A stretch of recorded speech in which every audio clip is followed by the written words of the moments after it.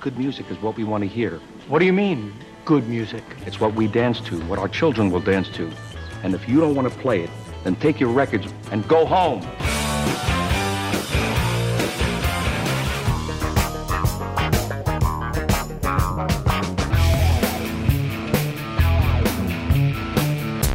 Did you have a band?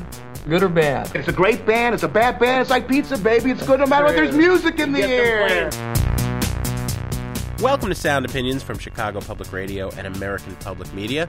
I'm Jim DeRogatis, the pop music critic at the Chicago Sun-Times. And I'm Greg Kot. I write about rock and roll for the Chicago Tribune. Today on the world's only rock and roll talk show, we are going to look at the legacy of one of America's most vital independent record labels, Touch and Go, celebrating its 25th year.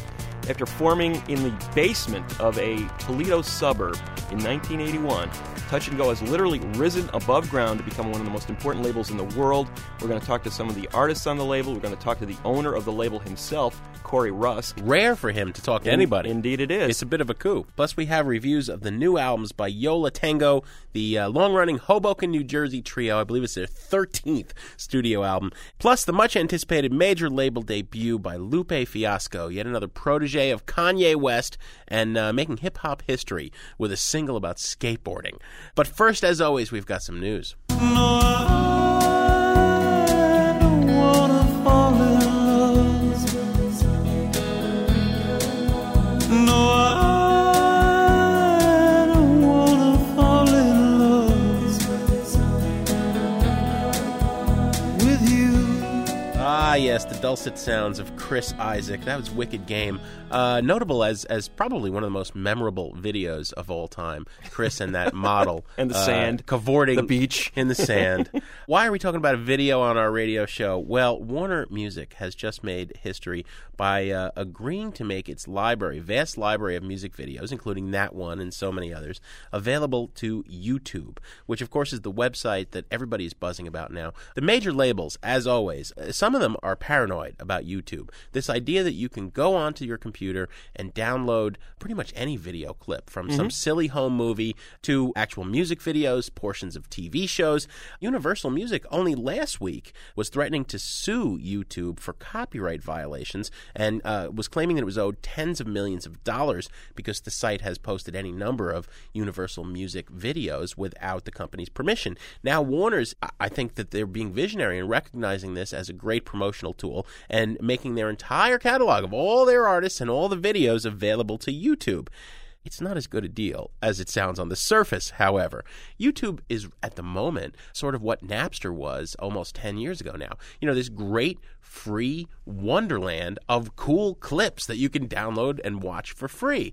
But the plan is to make it eventually pay. I mean, there are plans to put a lot more advertising on there, which will pay for this, and they're claiming they are also going to be paying royalties to the artists. The deal that Warner's is striking with YouTube is going to coincide with a rollout of a new filtering technology, which will not only monitor all the plays of Warner Music videos so that the artists, well, you know, the artists, quote unquote, really the record company will get paid that money, but also they're going to prohibit other artists from using any Warner's copyrighted material and doing their own thing. Because a lot of what people are doing, as they did with the mashup scene, where you take two songs together and you put it together, people are taking video images and making new video art. Right. I think what's going to happen is this is going to make YouTube rather square and corporate, and the video underground will just find a new site to pass along those fun clips. I think rather than being a groundbreaking historical moment for opening up the internet, I think it's actually the first step in YouTube's demise. You know, they sucked all the creativity right out of it, I think, as far as doing this. All right. We did this because Touch and Go is the best record label ever on the planet. And when history talks about rock music, it has a tendency to skip from the Sex Pistols to Nirvana. And something started in the 1980s, and you're seeing the evidence of it all around you. There's 7,000 of you motherfuckers out there that know what I'm talking about. Touch and Go is the best thing to happen to music in my lifetime. That's as mushy as I'm going to get. To the one true God above, His first you've heard, but the first I wrote. Not the first, but the others. Steve Albini waxing rhapsodic. That is his band Shellac that you just heard. Prior to that, Steve Albini addressing the Touch and Go 25th anniversary celebration at the Hideout Block Party a few weeks ago in Chicago. A 3-day festival with 25 bands associated with the Touch and Go label, attracting 19,000 fans from around the world to sell out this festival and to basically celebrate the legacy of one of the most important independent record labels in America. Albini was exactly right. There is this notion that the underground sort of disappeared, just got written out of the history books between the rise of punk rock in the late 70s and the emergence of the alternative rock scene with Nirvana in the early 90s. Well, when you look at the legacy of Touch and Go, you realize just how much great music was being made. Bruce Springsteen and Michael Jackson and Lionel Richie were making these blockbuster albums in the 80s. To me, the most vital music in the world was being made in this American underground scene that was created by labels like Touch and Go. It gets overlooked, and Albini was the perfect person to make that point because while his initial band, Big Black, did not sell a lot of records, the influence has gone on and on. So, we want to look at this world of indie rock, in particular the Touch and Go label. The music that Touch and Go has put out, some of it's actually sold pretty well, but even the stuff that didn't went on to influence many, many things in the mainstream, and it's an important part of the story of that underground music scene between the Sex Pistols and Nirvana and into the present that doesn't get told enough. Absolutely, and I think we need to mention not only Touch and Go, but the other independent labels that sort of emerged to sort of nurture these scenes. It's important to note that a band like Big Black could never have been signed to a major label as constituted in 1982. They just would never have paid attention to a band like that. A band like Black Flag that was championed by a Southern California independent label, SST. A band like Husker Du that was signed by SST. The Replacements starting out on Twin Tone in Minneapolis. I mean, these were small independent labels that were basically providing an outlet for music that could not have been released on major labels at that time. Well, it's interesting because we tend to forget that all of the most innovative albums of the punk era, whether you're talking about the Sex Pistols, Nevermind the Bollocks, or the early Ramones records, all happened on the major labels. And it didn't sell. It actually took well more than a decade for the Sex Pistols, Nevermind the Bollocks, to actually go platinum, to sell 1 million copies. Mm-hmm. So once punk didn't happen, all the major labels turned their back on it, which you had all of these artists in England and in America who were influenced by that notion that I don't need to go to music school and have a tremendous amount of technical know-how in order to say something interesting with my music. They were inspired by the punk explosion. They wanted to make records, and they began doing it on their own, DIY. Yeah, it was the idea of creating art on a budget. I mean, the first Big Black record was basically recorded in Steve Albini's dormitory room at Northwestern University. I mean, you had Corey Rusk basically creating Touch and Go in the basement of his grandmother's house in suburban Toledo. That's where he held the recording sessions for those early punk records that he was putting out on the Touch and Go label, eventually moving the label to Detroit and then finally settling in Chicago in the mid-'80s. But the idea was that there was not a lot of money involved. You weren't going to get radio airplay, but you were going to put out music anyway because this is the way you wanted to communicate with the world. You created your own touring circuit. You, in some cases, created your own album art. You stuffed the albums into the sleeves after you created those album covers, and then you went around the country in a van or a car and toured the country. Played the most godforsaken, unfortunate dives on the American scene, and yet created an audience for yourself. Exactly. People made their own scene. We're not romanticizing this because certainly the Wild West spirit that is kind of going on the internet today makes it even easier. But think about this for just a minute, kids. How hard it was to tour in the days before cell phones and in the days before email. Much more difficult 25 years ago when Corey Rusk was forming the Touch and Go label. Well, one of the reasons we're looking at Touch and Go, besides this incredible catalog of some 400 albums in the last 25 years, is it's one of the only survivors. In that 80s scene, you had labels like Twin Tone out of Minneapolis that was putting out the Replacements records, Homestead out of New York that put out the initial Big Black records, as well as Sonic Youth and many other bands. They're both gone. Mm-hmm. And in many cases, not only are they gone, but the artists who recorded for them never got paid. Now, there is this notion that has been promulgated since that, indie equals ethical and major label equals crooks. Right. We're not going to disagree with the second half of that statement, but in many cases, indie labels weren't any better at ever paying the artists than the majors. You had IRS Records was putting out the early REM records, as well as the Go-Go's. All those bands would eventually leave and go to major labels, or in some cases would break up, like the Replacements, after a bad stint at a major label. And many of these labels have fallen by the wayside. I guess the only survivors are SST, which is barely doing a fraction of what it had done in the 80s. Discord in Washington, D.C. Out of Washington, D.C. Right. But Touch and Go has the rep of being the most honest label in a business notorious for its wicked ways. Absolutely. I mean, Corey Rusk, a unique idea. Let's split the profits down the middle with the artist. Most artists will barely get 10% of every record they sell. And also extraordinary for keeping almost all of its catalog in print.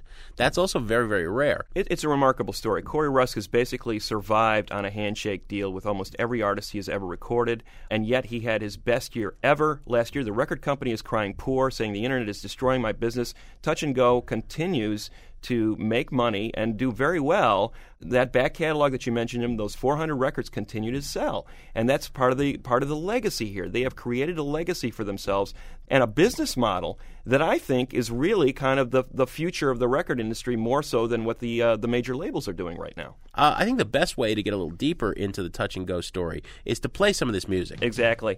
In a moment, you'll hear our conversation with the founder of Touch and Go Records, Corey Rusk. But first, let's hear some of the bands that he has brought to the label and that have made the Touch and Go name over the last 25 years. Hi, Bob. Hi there.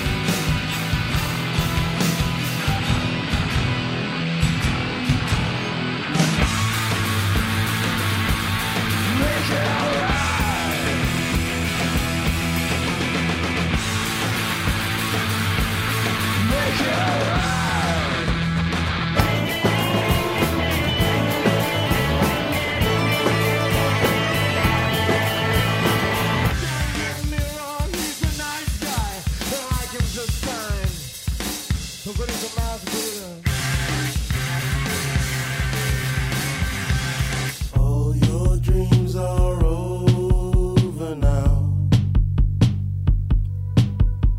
and all your wings have fallen down.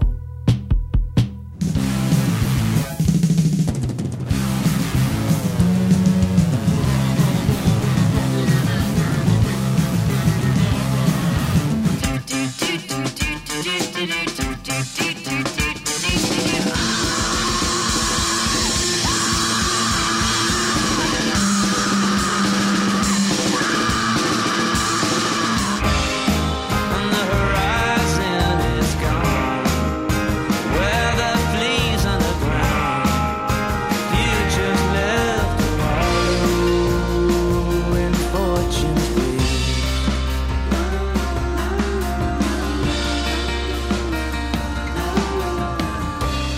Those are just a few of the many bands on Touch and Go Records, compiled by Matt Fingerspiegel.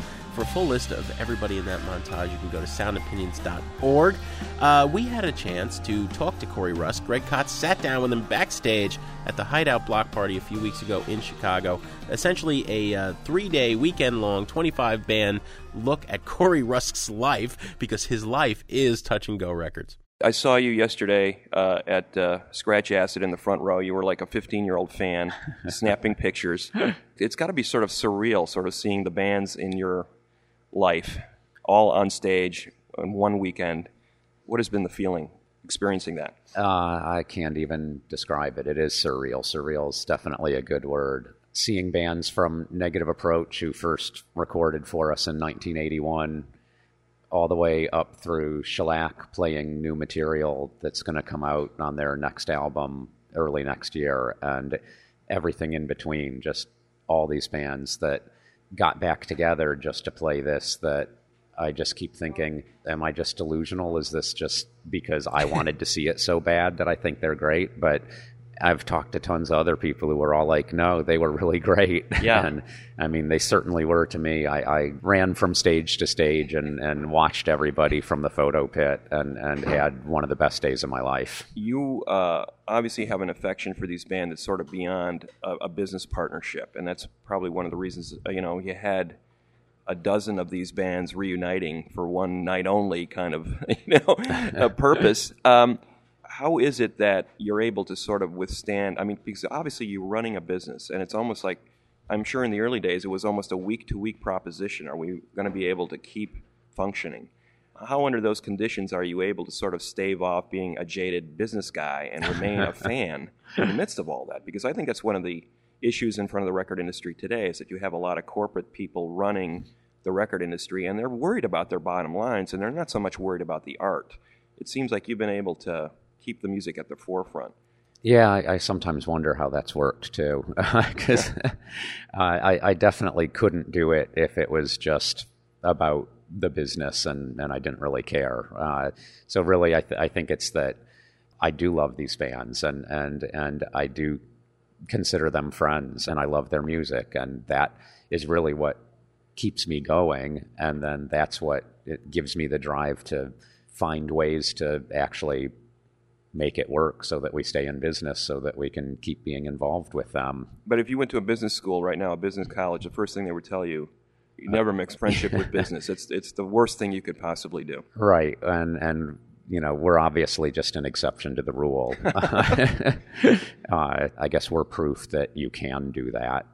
I'll only work with bands if I think that we can be friends, and if we've talked enough together that they understand who we are and how we do things and what we're going to do for them, and we understand who they are and feel like what they're looking for is a good fit for what we're doing. And in the end, if they end up feeling like we've helped them learn how to cope with being in the music business in a way that they feel good about, that makes me really happy, because they're friends. I want things to go well for them, and I want them to feel good about what they're doing. And it's worked for us way better than it's worked against us, so whatever.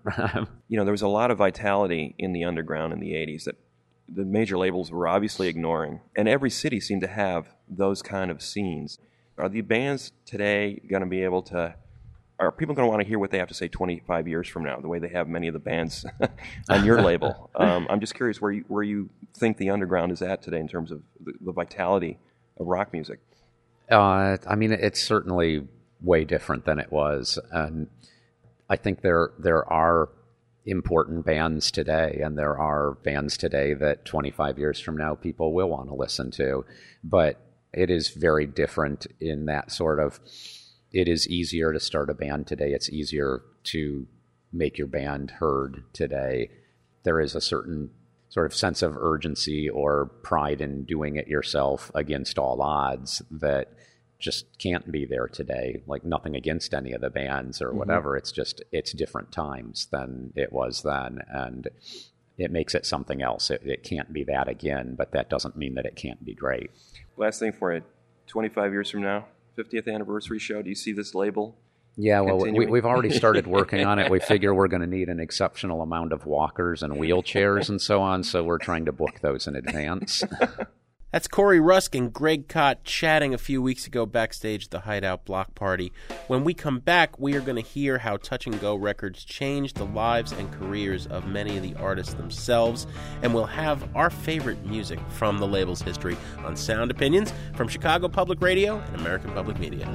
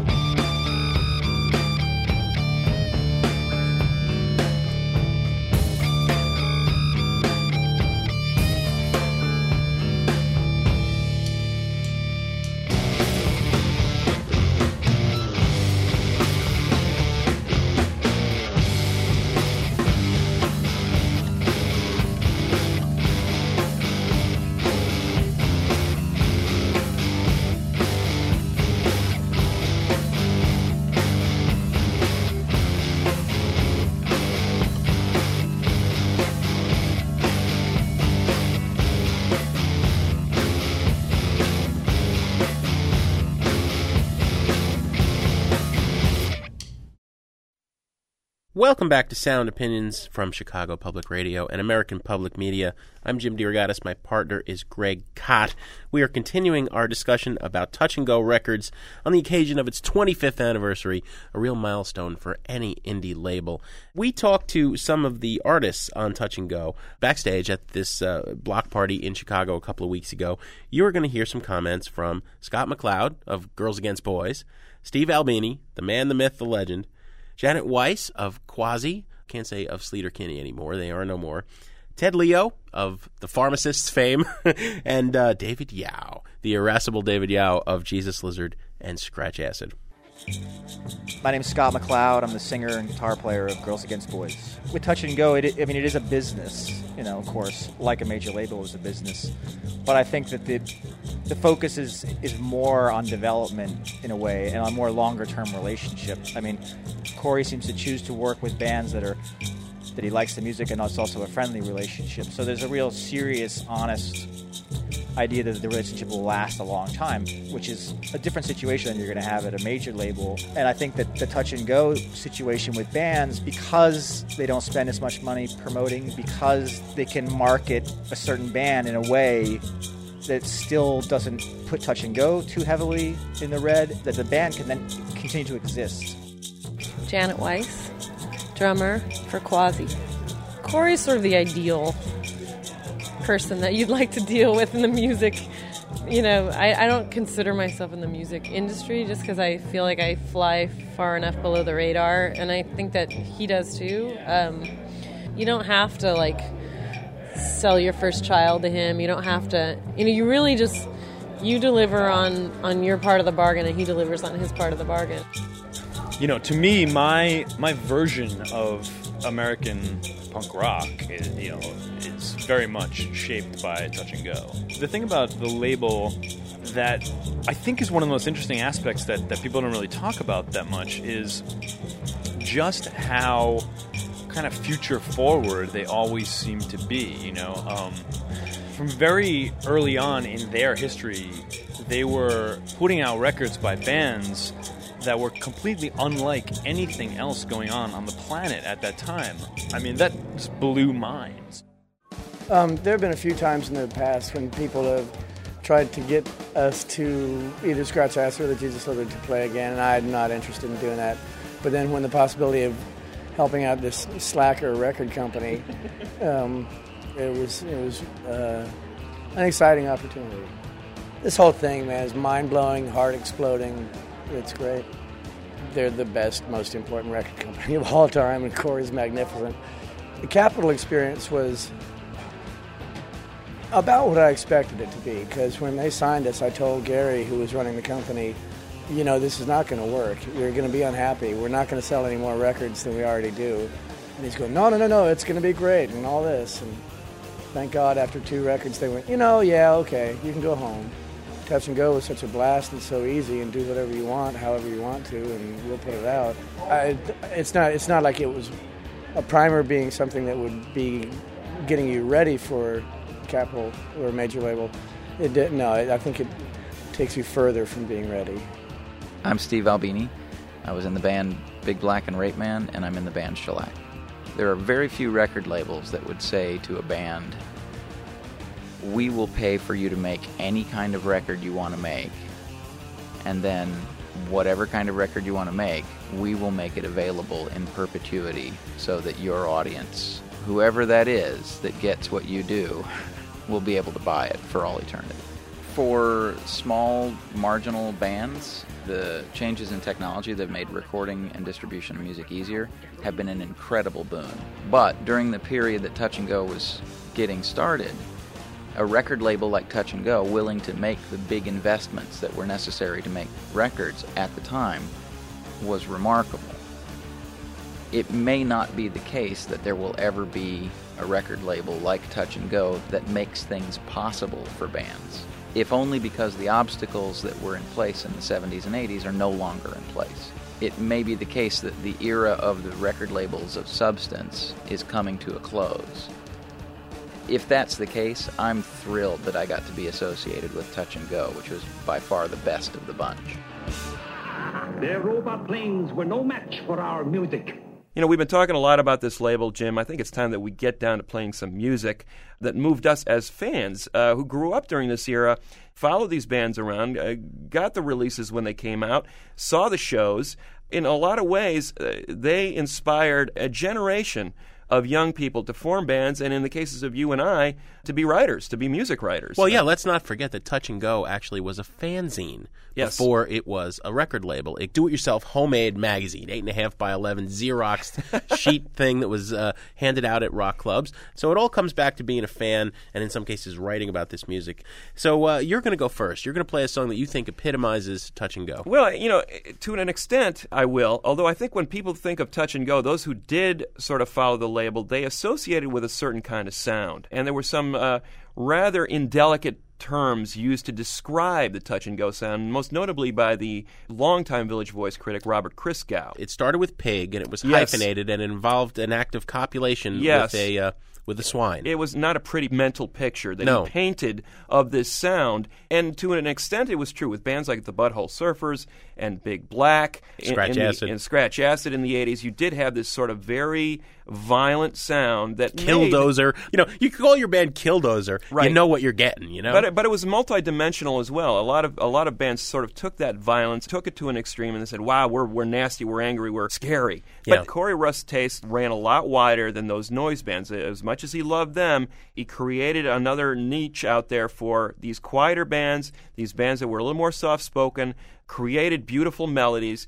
And that's the side that I'm going to gravitate toward. One of the bands that played at the Touch and Go 25th anniversary celebration, and I was particularly anticipating their performance because they rarely play anymore, is a quartet that ended up in Chicago, although originally formed on the East Coast in the North Carolina, West Virginia area, the home area of Soo Young Park, the Korean lead singer of the band and songwriter in the band. Seam put out their first record on the Homestead label. When that label imploded, they signed to Touch and Go, moved to Chicago, and began recording with Brad Wood, who's perhaps best known for recording Liz Phair's Exile in Guyville in the early 90s. The album that I'm going to gravitate to is The Problem With Me.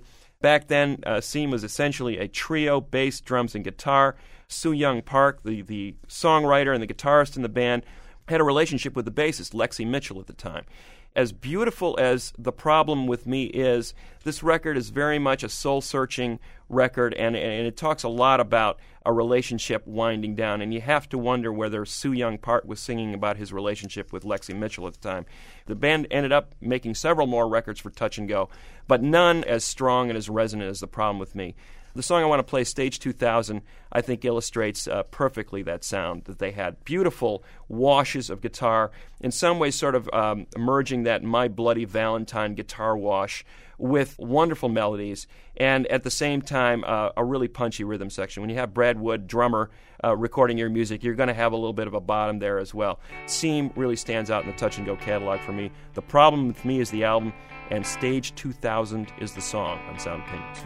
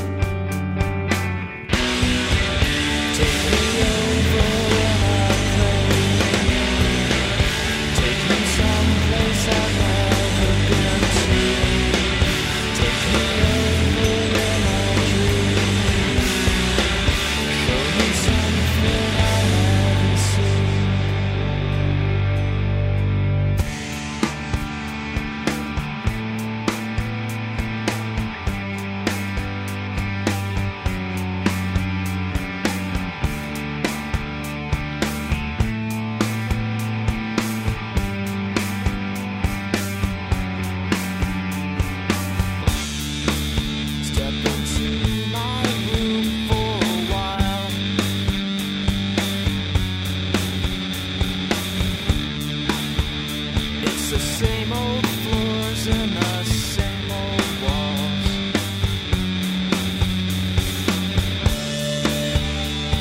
Somebody's waiting with a map of all the stars. Every long prayer and every stack of pictures, everything for you and for me. Take me over in a plane. Take me someplace I've never been to. Take me over in a dream. Show me something I haven't seen. Take me over in a plane. Take me someplace I've never been to. Take me over in a dream. Show me something I haven't seen. Stage 2000, a song by Seam, the late lamented Seam, although you never know, they may be coming back. I'm going to play, it's sort of obvious, and in a way it's cheating a bit, because the album Atomizer came out in 1985. It is what I believe is Big Black's best record. Did not initially come out on Touch and Go. Came out on Homestead Records, as Seam early recorded for Homestead. Big Black, in the midst of its career, or towards the end of its career, left Homestead and went to Touch and Go. Put out its final records there. Albini's next band, the controversially titled Rape Man, recorded for Touch and Go, as does his current group, Shellac. But Touch and Go, in the early 90s, reissued the entire Big Black catalog. And so Atomizer, their 85 masterpiece, I believe, is still available along with all the other Big Black records on Touch and Go. And I think the reason we have to play an Albini song is that nobody has ever been associated with Touch and Go as a personality as closely as Albini. Everybody says of Steve Albini, you love him or you hate him. He is a controversial, polarizing figure, but a brilliant one, and never so good as in Big Black. He was a kid from Montana who fell in love with punk rock, came to Chicago, or Evanston properly, to go to journalism school at Northwestern. That's an important fact, because I think that Big Black's lyrics were so brilliant because they trafficked in a particular kind of tabloid journalistic sensationalism. A song like Cables is about kids sneaking into the slaughterhouse to help kill the calves. Jordan, Minnesota was about a ring of alleged pedophiles. You know, what he was doing was basically this kind of journalistic reportage of often very disturbing subjects. A lot of people missed the humor, and also people would accuse him of glorifying these things even though he was really just reporting. You look at the name Big Black, the Latin roots of Albini mean little white. So he was actually saying in the name of the band, this is my alter ego. Right. This is all the bad things in life that I'm going to play on stage. And this little skinny guy would get on stage with Santiago Durango, the other guitarist, and David Riley, who plays on Atomizer, bass, 2 guitars, and a drum machine called Roland. So even though this record didn't initially come out on Touch and Go, I think it epitomizes that noise rock sound. It's hard to imagine that industrial thrash sound of a Nine Inch Nails or a Marilyn Manson without these guys, of a lot of the noise rock that followed and that continues in the underground today. Nirvana, one of the reasons they came to Albini, along with his other production work, is the fact that he'd been in this band. And I think Kerosene is a perfect example of what they do. You know, those 2 guitars that Albini would memorably describe as guitar sking and guitar grrr, right? That was in the liner notes. That's how they were credited. And a melody, a great melody, and a really twisted lyric about a bored arsonist. It's Saturday night in Nowheresville, America, maybe his hometown in Montana. There's nothing to do, so I'm going to set fires.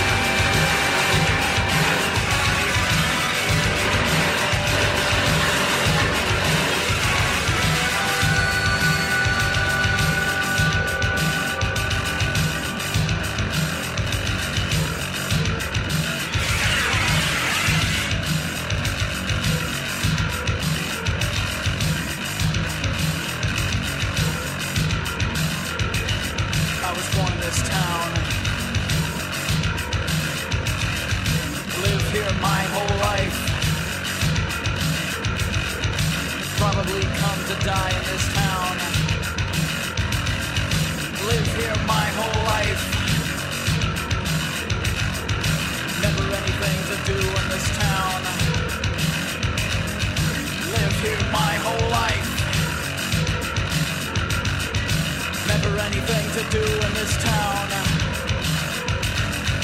Live here my whole life. Probably learn to die in this town. Live here my whole life. Nothing to do, sit around at home, stare at the walls, stare at each other and wait till we die. Stare at each other, wait till we die. Probably come to die in this town. Live here my whole life. There's kerosene around. Something to do. There's kerosene around. She's something to do. There's kerosene around. She's something to do. There's kerosene around. We'll find something to do. Kerosene around. Find something to do. Kerosene around. She's something to do. Kerosene around. Set me on fire!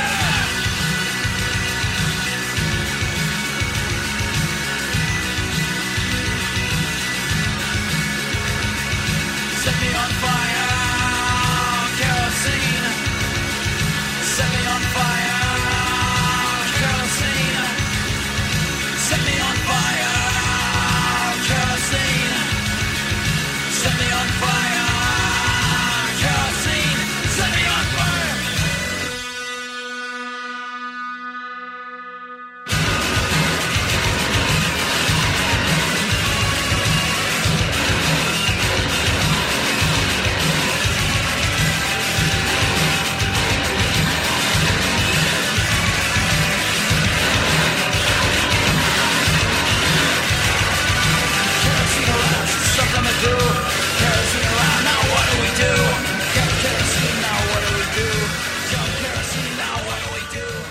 That was Kerosene from Big Black, one of many fine bands on the Touch and Go label. You're listening to Sound Opinions from Chicago Public Radio and American Public Media. We're going to be right back with reviews of the new albums from Lupe Fiasco and Yo La Tengo.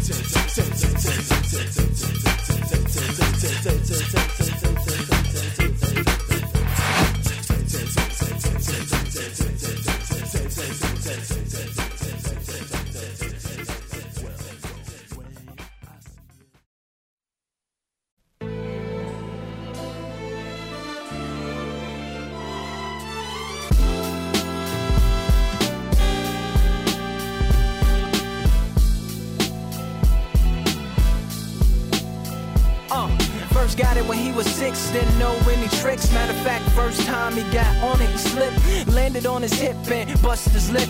For a week he had to talk with a list like this. Now we can end the story right here, but shorty didn't quit, it was something in the air. Yeah, he said it was something so appealing, he couldn't fight the feeling, something about it. He knew he couldn't doubt it, couldn't understand it, branded since the first kick flip he landed. Labeled a misfit, a bandit, cocoon, cocoon, cocoon. His neighbors couldn't stand it, so he was banished to the park. Started in the morning, one stopped after dark. Yeah, when they said it's getting late in here, so I'm sorry young man, there's no skating here. And so we kick, push, kick, push, kick, push, kick, push, coast. And away he rolled, just a rebel to the world with no place to go. And so we kick, push, kick, push, kick, push, kick, push, coast. So come and skate with me, just a rebel looking for a place to be. So let's kick and push and coast. Welcome back to Sound Opinions from Chicago Public Radio and American Public Media. You're listening to Lupe Fiasco, the single Kick Push that has been out for several months now from his new record, Food and Liquor.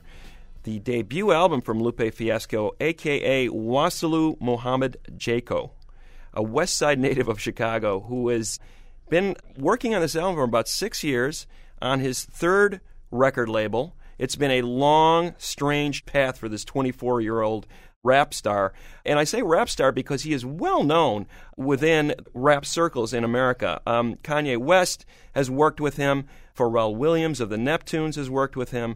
Jay-Z has mentored him and is co-executive producer on this new record. Many, many people have been talking about Lupe Fiasco for years and looking forward to this record, and it's kind of a shame that it's taken so long for the darn thing to finally get here. Well, yeah, and such a wait between that single, which was a modest hit. Yes. I think it should have been a bigger hit. I mean, frankly, I think it does for skateboarding what the Beach Boys did for surfing. I think you get some indication there, Jim, of why people like Jay-Z and Kanye West and Pharrell Williams have been interested in this guy for years, because there is a fresh sound there, a fresh approach to subject matter that isn't normally talked about in hip-hop songs. And listen to the sample. It's a Filipino jazz band. I mean, somebody was digging pretty deep, and the somebody happens to be one of the producers that Lupe Fiasco has been working with for the last few years. It's not some big-name guy. He's working with these two guys, Soundtrack and Prolific, who are Chicago-based producers who really haven't done much of note before this. So I think what we have here is a new voice in the hip-hop spectrum with a new sound created by these producers who are really kind of unknowns. And it is kind of remarkable that this record has sort of been overseen by this hip-hop royalty. And while you hear Pharrell Williams on this record, and Jay-Z executive produced it and does do a guest rap on the record, it's primarily this guy with his own sound team creating this much buzzed-about new record, Food and Liquor. Here's a song that, like Kick Push, is veering from the traditional subject matter that consumes a lot of mainstream hip-hop. It's a song called Daydreamin'. It features neo-soul singer Jill Scott from Lupe Fiasco on Sound Opinions. Daydream, daydream. I fell asleep amid the flowers. For a couple of hours. On a beautiful day. Daydream, daydream. I dream of you amid the flowers. For a couple of hours. Such a beautiful day. It's a smile from behind my giant robot's eyes. I keep him happy cause I might fall out if he cries. Scared of heights so I might pass out if he flies. Keep him on autopilot cause I can't drive. Room enough for one, I tell my homies they can't ride. Unless we're sitting on the shoulders, but that's way too high. Let's try not to step on the children. The news cameras filming this walking project building. Now there's hoes selling hoes like right around the toes. And the crackheads beg at about the lower leg. There's crooked police that's stationed at the knees. And they do drive-bys like up and down the thighs. And there's a car chase going on at the waist. Keep a vest on my chest. I'm sitting in my room as I'm looking out the face. Something to write about. I still got some damage from fighting the White House. Just a daydream. I fell asleep amid the flowers. That's Daydreamin' by Lupe Fiasco from his debut album Food and Liquor with guest Jill Scott. Greg, you mentioned departing from the gangster mainstream of hip-hop. Lupe is doing that in a very dramatic way, and in a number of ways. I mean, he is, in some ways, the hip-hop Urkel. Yeah. You know, he is proud to be a nerd. He loves Star Wars. He loves comic books. He loves science fiction. He's got the silliest, worst album cover possibly in the history of hip-hop, which is really saying something. He's floating out there in the cosmos. But he's proud of all these things. However, it would be way easy to dismiss him as a novelty, and it would be completely wrong, because he is also the son of a Black Panther activist. He is a committed Muslim, very serious about religion. Food and Liquor, the title of the album, refers to the fact that there's a corner store, you know, as he says, basically from the Loop all the way to the very end of Chicago, all the way to Indiana. Every corner has a Food and Liquor. He's actually doesn't drink, and he's against drugs, and he hates the idea of denigrating women. So like Common, another Chicago rapper, who we've had on the show, he's out there with a very positive message, although he has a lot of humor in there. He can throw in references, I'm not Cornel West, I'm Cornel West Side, he says at one point. He's very adept at using his voice as a musical instrument. In the chorus of Kick Push, when he goes Kick Push Coast, he's always using his voice to kind of bring you into the sound of what he's saying as well as the meaning. The samples are brilliant. A lot of his rhymes are really spot on. I mean, he doesn't necessarily have the most arresting voice, but the content is so great you can't help but get sucked in. On our rating scale of buy it, burn it, trash it, it's a buy it record. Yeah, I think it's definitely one of the most significant hip-hop releases of the year. I do like the variety on this record. I think melody is at the core of a lot of these songs. You can tell this kid has been listening to a lot of music. He says he was steeped in, he's trained in jazz and classical music before he ever began to appreciate hip-hop. And in fact, there's a song where he talks about exactly that. Now I ain't trying to be the greatest. I used to hate hip-hop. Yep, because the women degraded, but Too Short made me laugh. Like a hypocrite, I played it. A hypocrite, I stated, though I only recited half. Omitting the word bitch, cursing, I wouldn't say it. Me and Dog couldn't relate till a bitch I dated. Forget my favorite word for hers and hers alike, but I learned it from a song I heard and sorta liked. Yeah. He's basically saying that at one point I did not like hip-hop because of what it was talking about, how it denigrated women and how it all had to be about guns and gangbanging and drug dealing. And I didn't want to be a part of that because it was around me my entire life. I was able to sort of grow up on the West Side, and I had parents who were involved in my life, and they kept me away from a lot of that stuff. But nonetheless, I was very aware of that stuff, and I didn't want to be selling that commercially. I didn't want that to be a part of my game. And the fact that he does talk openly about wrestling with these issues, wrestling with his religion, wrestling with his relationship. He's the guy with the sweaty palms going up to ask the girl out on a date. He's not the player in the club wearing the bling, walking up to every girl and figuring he's going to walk home with those guys. Man is Urkel. So, it's a very unique personality that he's created, especially in hip-hop, and he presents it in a way that is very smooth. I mean, you can hear the jazz influences, you can hear the melodies coursing through this music. If you don't think you like hip-hop, give this record a try, because I think you're going to be surprised at the musicality of this record. Much in the same way that Kanye West is sort of blowing out the boundaries of what hip-hop can be, I think Lupe Fiasco is doing very much the same here. If there is one mistake on this record, it is the closing track. I wish he had not done the outro. 12 minutes of thank yous. Yeah. The only way this is better than what Christina Aguilera was doing on her record is that she had the fans thanking her. Lupe Fiasco is in fact thanking, this is the thank you list that should have been in the liner notes. I don't understand why he tagged 12 minutes of this on this is probably the most dreaded recurring thing in 2006. This is a bad trend. We got to kill this right away. But otherwise, I think you've got to buy it record here, absolutely. So a double buy it for Lupe Fiasco's debut album, Food and Liquor. Let's shift gears and coast and go to Hoboken, huh?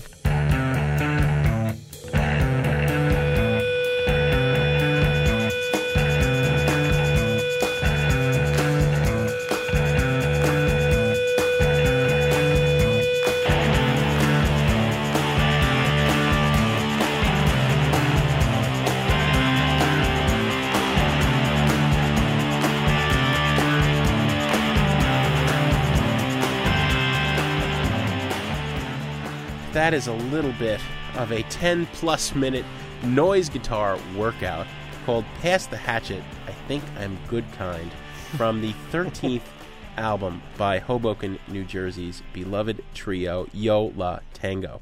The name of the album, I Am Not Afraid of You, ellipses. That's what it says on the spine of the CD. Mm-hmm. The full title, I Am Not Afraid of You, and I Will Beat Your... bottom. Yes. I think it's one of the words we can't say. Yo La Tengo's always had a great way with naming things. I'm sure there's a great story. Ira Kaplan, the guitarist, primary vocalist, and main songwriter, has yet to tell the story. The name itself, Yo La Tengo, Greg, you would know this because you care about sports and I don't. But there was a Mets infielder at some point who knew no English except the phrase "I got it" when he would catch the ball. Yeah. Yo La Tengo. Yo La Tengo I got it. Is I got it in Spanish. Right. Yeah. So, famous baseball fans as well as indie rockers who are now in their second decade.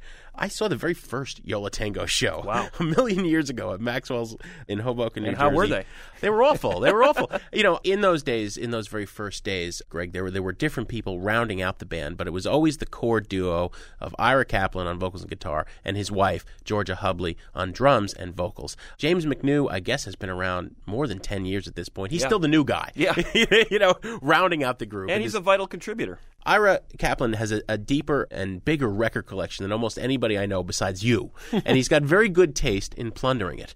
Throughout the whole career of Yo La Tengo, all of these 13 albums, they have at different times emulated different sounds and brought different things into the mix. A little bit of that Can or Neu German art rock, or alternately something completely different, like Peter Stamfel and the Bottle Caps and the early Fugs, or Holy Modal Rounders kind of tuneful folk rock.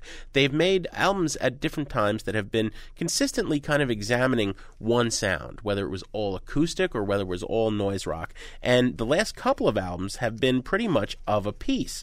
This new one, I Am Not Afraid of You, ellipses, goes back to the earlier days of Yo La Tengo, where it's a stylistic hodgepodge. 15 tracks, they're all over the map. We came in with one of the guitar noise songs, and the album ends with another called The Story of Yo La Tengo.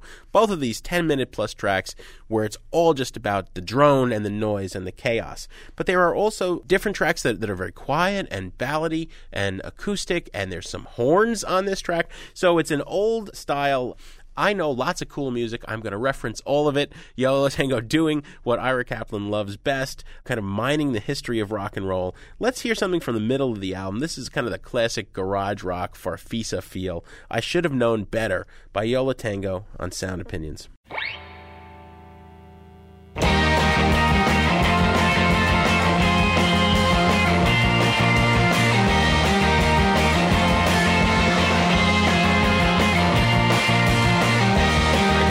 Tussle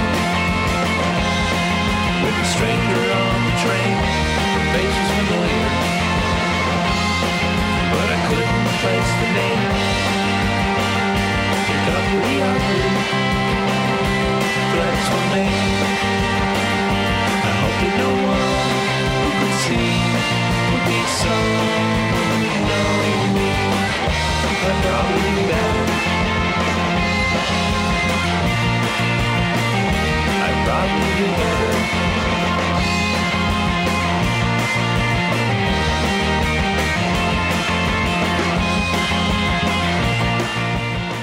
That's I Should Have Known Better from Yo La Tengo, their new record, I Am Not Afraid of You, ...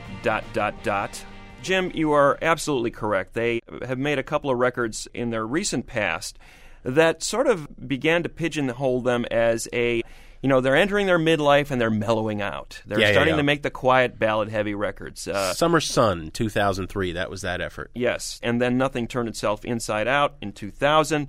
It sounded like, okay, Yo La Tengo's getting a little older, they're mellowing out, they don't really want to rock anymore. They come back with a vengeance by opening this record with that 10-minute guitar blowout. Okay, Ira's playing the guitar again, all is well with the world. Throwing down the gauntlet. And I see this as a sort of a throwback to their 1997 album, which I think is one of their very best, I Can Hear the Heart Beating as One, where they were really throwing that smorgasbord at you. Every track has a different feel. They go from this full-on guitar meltdown on the new record to this sort of jaunty piano-driven pop song, followed by a sweet Georgia Hubley ballad with violin on it, and then they get into a falsetto Ira vocal with sort of a Latin feel underneath it, a lo-fi chamber pop song, sort of a Birdsian psychedelic song after that. So you get the idea. They are jumping all over the map on this record. I mean, who knew 20 years into the career that Ira could do a falsetto? No. Mr. Tough, what a weird song. Hey, Mr. Tough, don't you think we suffered enough? Why don't you meet me on the dance floor when it's time?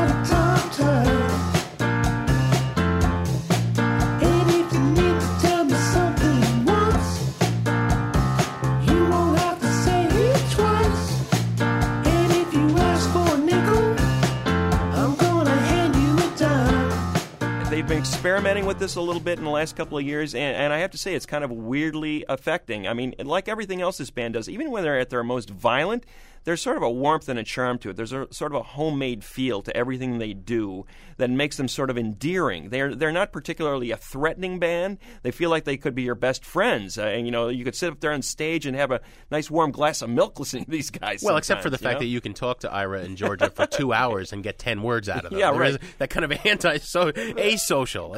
They're in their own world, and their own world happens to be a basement filled with 50,000 records. Exactly. And they know the groove of every one of them. And they're bringing all those influences to bear on this record once again. I like it when they're in this sort of kaleidoscopic, we're going to show you some of the breadth of the music that we like to listen to. And I think they've returned to form here. I see them having a brilliant 3-album run in the middle of the 90s with that Painful record, followed by Electro Pura, followed by I Can Hear the Heart Beating as One. Every one of those records a must-own. And while this one is not quite in the category of those 3 records in terms of just being a must-own, that's where you need to start your Yo La Tengo collection, it's very close, and I'm going to give it a buy it. Yeah, I think it's a buy-it record. I certainly understand why some people denigrate them, because I don't know if there's ever been a completely original idea on Yo La Tengo in its entire catalog. On the other hand, what's original in rock and roll? It's all been done, and if you're going to steal, you might as well steal from something deep, as Ira does, instead of rewriting, You Really Got Me for the 90 millionth time. Right. Ira's much more likely to rewrite a deep, deep song from Village Green Preservation Society Right. rather than the Kinks' You Really Got Me. They're the epitome of good taste. There's never a bad sound. There's never a bad song, really. There's songs that you may not like as much as others. I do think it's a return to form. I think you're right on, and I'm not afraid to buy this record.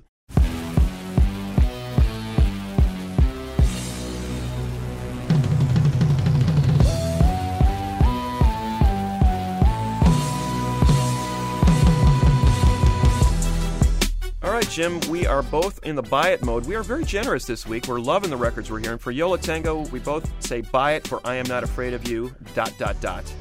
And we will be back with, of course, more record reviews. It is that time of year. Lots of new releases coming out. We're going to have more record reviews for you next week as well.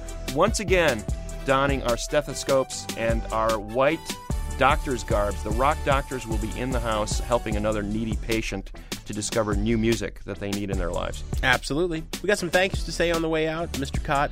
First and foremost, I suppose, to all the folks who talked to us out at the Hideout Touch and Go celebration. Tori Malatia of the South Side is our executive producer. Todd Bachman is our managing producer and director. Matt Fingerspiegel is our producer. Associate producers are Jason Saldana and Robin Lynn.